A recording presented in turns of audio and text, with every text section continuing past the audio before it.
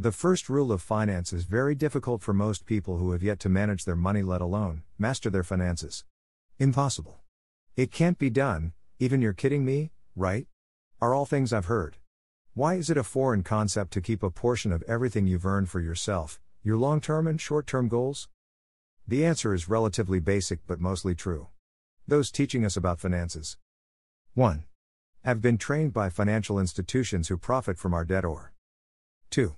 Have learned from people that haven't been properly educated in managing one's finances for future successes, like our well-meaning parents.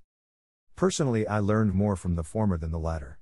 It wasn't until I accepted the responsibility of managing my life and my finances that I began to understand the importance of this, the first rule of finances. Pay yourself first.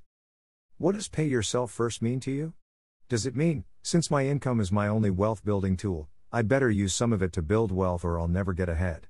Or does it mean, if I save some for later I'll have less now, and I want more now? One sounds like an adult speaking, the other like a child. You have to live like nobody else now, save for your future, so that you can live like nobody else later, with millions saved and you doing whatever you want, wherever you want, in the future.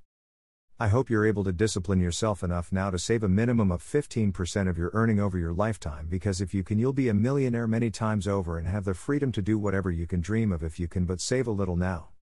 P.S. Start saving something now. If it is only 1% for now, start there. Increase it regularly until you are saving 15% of everything you earn at your day job. Get a second job and save even more of that.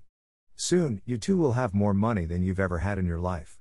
And when that happens, life begins to become fun. PSS, read 5 Lessons a Millionaire Taught Me by Richard Paul Evans. It is a good place to start.